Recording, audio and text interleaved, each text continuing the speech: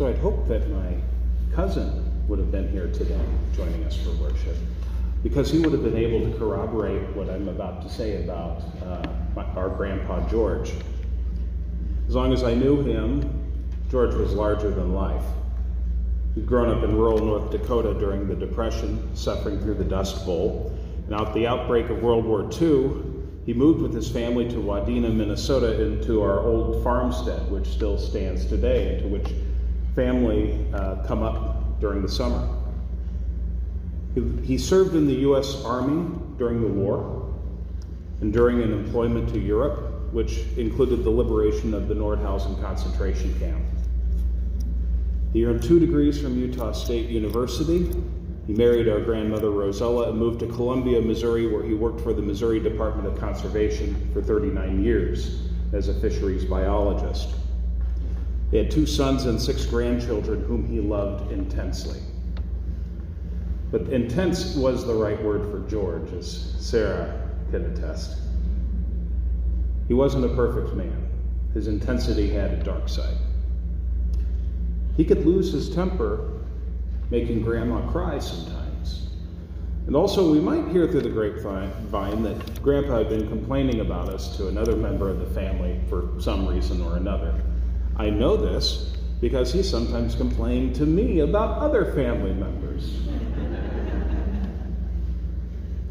Yet toward the end of his life, he reflected on his mortality, especially after Grandma died.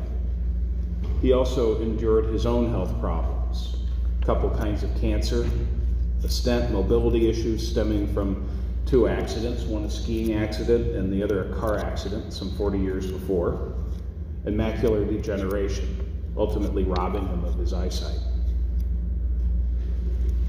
George began to speak more openly of what he had experienced during the war, showing copies of letters he had sent his parents from Europe. He'd also put names on things throughout the house so that the right people would take them when he died.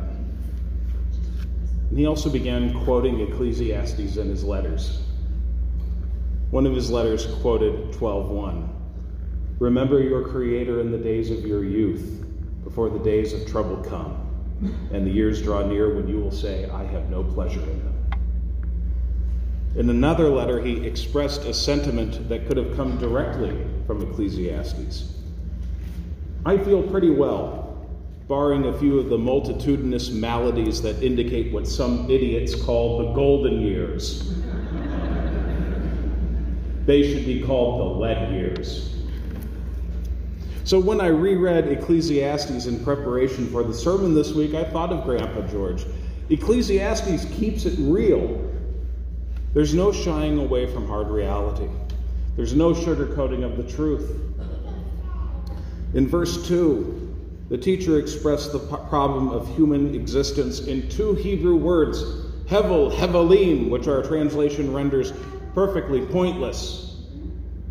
The words are more concrete than that. They refer to a thin smoke or vapor that disappears as soon as it appears.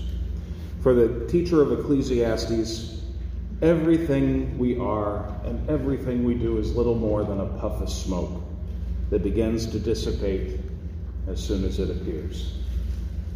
The teacher expresses skepticism about the value of hard work over laziness. We heard that, seeing that the fruits of one's labors must be left behind for someone else who didn't work for them. He even calls into question the value of wisdom over foolishness, observing that in the end, death awaits both the wise and the foolish. And on top of that, the teacher expresses no hope in a resurrection or a life to come. He doesn't even believe that one's earthly legacy can long endure, writing, "The people of long ago are not remembered, nor will there be any remembrance of people yet to come by those who come after them." All in all, Ecclesiastes is a dark, sober, hyper-realistic book, especially in comparison with the optimistic Proverbs. However, the teacher is neither a nihilist nor an atheist. He believes in God and in God's justice. He believes that God's order, we might say wisdom, building on the first 2 sermons in our series here on wisdom literature, undergirds the cosmos, undergirds everything that is. After all, in those famous words, and I know the song is going through your head right now, there's a time for every matter under heaven. He also believes that though human beings and their works pass away, God and God's works do not. In every age, the question of purpose, question of meaning recurs. In the 16th century, Luther and the Reformers asked, how can I live a justified life before God? In a post-Christendom world where belief in God is not assured, and where a human being seems to be reduced to a mere marker of economic value, the question becomes something like this. Just, how can I live a justified life? How can I live a purposeful life? Does my life matter? Is there any point to my existence? In this world that seems to be so random and so absurd, what's the point of living? I don't know if you've seen the first images of the James Webb Space Telescope, but one of the images is now up on the wall. The image is of a galaxy cluster as it appeared 4.6 billion years ago. It shows the universe the size of a grain of sand held at arm's length. That's how big it is. It's tiny, tiny, from our perspective. Except for the very bright foreground star, each of those points of light is a galaxy with billions and billions of stars each. In this cosmic sense, we are truly insignificant. We're a mass of carbon that disappears soon after it appears. And there will indeed be a time when no matter who we are or what we've accomplished, we'll be forgotten. Even the great people of history will meet this fate. Yet this insignificance is a great gift from God, and it is an opportunity. In our companion gospel from Luke, Jesus lays out the conditions for discipleship. If any wish to come after me, let them deny themselves and take up their cross daily and follow me. We might think of the cross as a mere burden to bear or a handicap in life, but Jesus is thinking more profoundly than that. There's a reason that archaeologists have only discovered one fragment of bone from all of the victims that Rome crucified, all of the thousands of people hung on crosses. Often there was nothing left to bury. The sentence of crucifixion was not just death, it was humiliating, agonizing. It was the extinction. It ensured that there would be nothing left of the victim. The message was clear. This is the fate that awaits anyone who dares challenge the state. The victim's insignificance and puniness against the might of Rome is clear. So what Jesus is telling the crowd to do is to pick up their own extinction. Pick up their own forgottenness, their own insignificance, their own meaninglessness, and follow him. And in following him, they would find life. A life worth more than anything Rome could offer. And not just a life now, or not just a life in the world to come, but a life that begins now. A life that understands the path to meaning, that the path to meaning goes through meaninglessness. The path to significance goes through insignificance, and the path to life goes through death. There's no skirting the cross.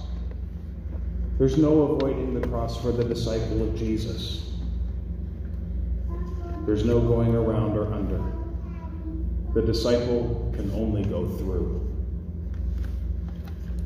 Jesus is trustworthy when he tells us this, that this is the path, because he took it himself.